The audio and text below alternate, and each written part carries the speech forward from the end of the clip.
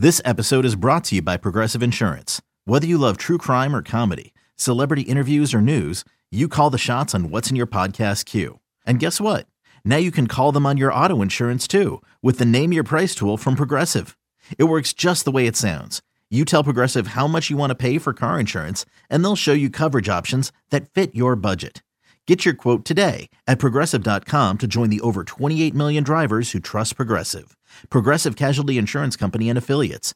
Price and coverage match limited by state law. Hey, Rob Bradford here. You guys know I'm always up for a good MVP story, and one of the best stories is Wasabi Technology. Wasabi is the world's hottest cloud storage company, and it's become the go-to provider for professional and collegiate sports teams, including 20 Major League Baseball teams like the Red Sox and NHL teams like the Bruins and Vancouver Canucks. Even the Liverpool Football Club is getting in on the Wasabi action. So, why is Wasabi the MVP? Well, Wasabi was purpose-built to free businesses from skyrocketing storage costs and unpredictable transaction fees that the Amazons of the world are charging. In fact, Wasabi is up to 80% less than those hyperscalers and doesn't charge a cent for businesses to access their data. From Wasabi's AI-enabled intelligent media storage, Wasabi Air, to the industry's only cloud storage service with triple protection against cyber criminals, data deletion, and ransomware, Wasabi's taken the lead in driving innovation in data storage and helping sports teams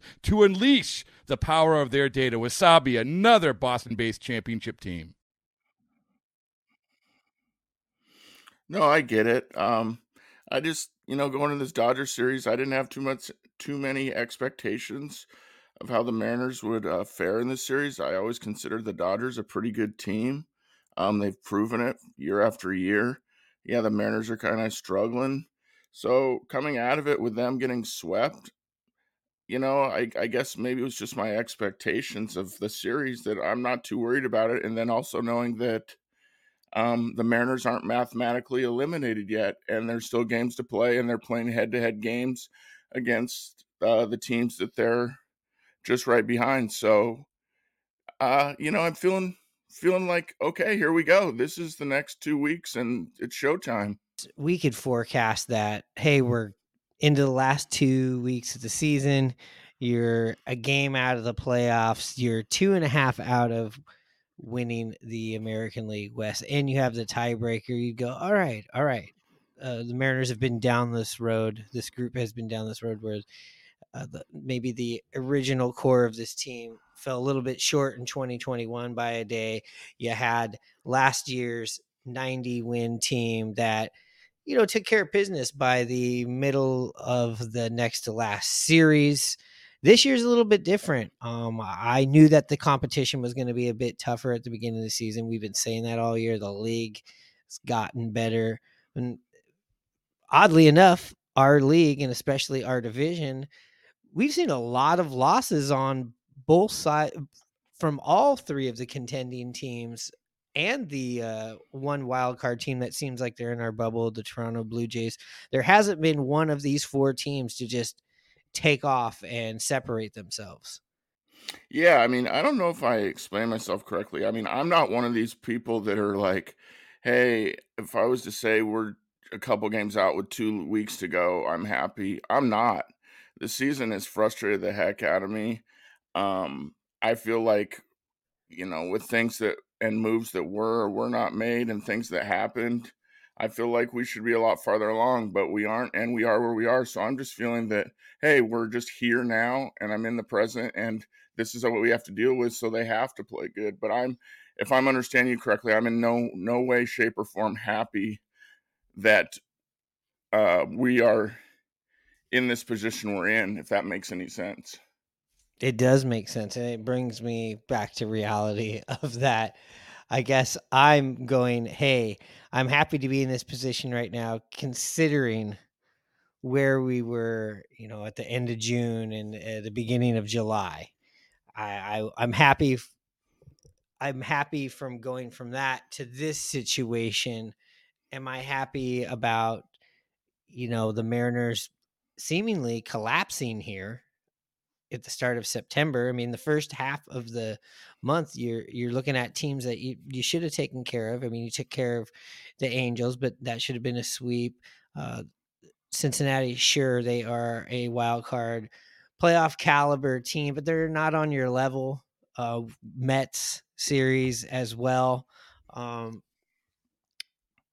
it all comes down to what we saw here in this last weekend. Really, is the big difference. It's the runners in scoring positions. It seems like, this last series, the Mariners were what here? 4 for 33 with runners in scoring positions. But this isn't the first time we've seen that. I know that you've said even when the Mariners were hot, you were like, I'm really excited about this, but it's still hard for me not to think about the Mariners and what they were like in the first half of the season, and being a little bit weary that we could see that again. And we're starting to see that here in September. I want them to be playing well again, no doubt, and they have a chance of it. They've fared well against Houston, and they have Texas, who they've struggled against, but Texas is a totally different team now as well that they're going against them. This is go time, and I have confidence in the Mariners that they can hopefully turn it around. If they don't, is it going to surprise me? No, not really, but I'm trying to feel good about the Mariners and think they really do have the chance to sneak in and maybe do some damage. I mean, there's been plenty of teams in past years that have struggled in September and then had gone on a little streak late and then ended up being hot at the right time in the playoffs and then in one World Series. So like teams like Kansas City, Atlanta, and I'm missing another one, but I'm just trying to be glass half full this time and hope that the Mariners can get going right here. This Oakland series is huge. They've been playing well. They've been knocking off playoff teams, that you're chasing. So, I mean, it's game by game, really, for me. Yeah, I mean, teams like Oakland, and look at what Kansas City did this last weekend. The Mariners got help. They just couldn't help themselves. You had, if you'd have told me Houston was going to lose 2 of 3 to the Kansas City Royals, I wouldn't have been shocked about that. But if you told me they're going to lose 2 or 3 and you're still going to lose a game, that's what I would be a little bit shocked about. They're very fortunate. They have gotten help. It's not, again, they haven't helped themselves, but they've gotten help to not dig themselves a bigger hole. And it just makes me also think of, hey, what if the Mariners could have been at, like we talked about, at or around 500 right now? They would, let's look at this. They'd literally be about 3 games up on Houston in the West if they could have just played about 500 baseball. Yeah, I mean, no doubt that's how you look at it, especially with them, how they've been playing. And yeah, it's been tough. I mean, they've kind of reverted back to the times of the Mariners have to play pretty clean. They have to have excellent pitching, no kind of hiccups from the bullpen, and get that clutch hit. They have to play mistake free, and it hasn't been like that for them. I mean, for me, just going back to this last homestand, it was crushing to me to lose that one game to the Anaheim Angels. Like I said, the Dodgers are a different beast. They are well put together. They don't have really a weakness in any facet of the game, in my opinion, and they showed it. And they showed where the Mariners, when they're not playing their best, or if you want to just talk about how they're constructed, how much there is a difference between these two organizations.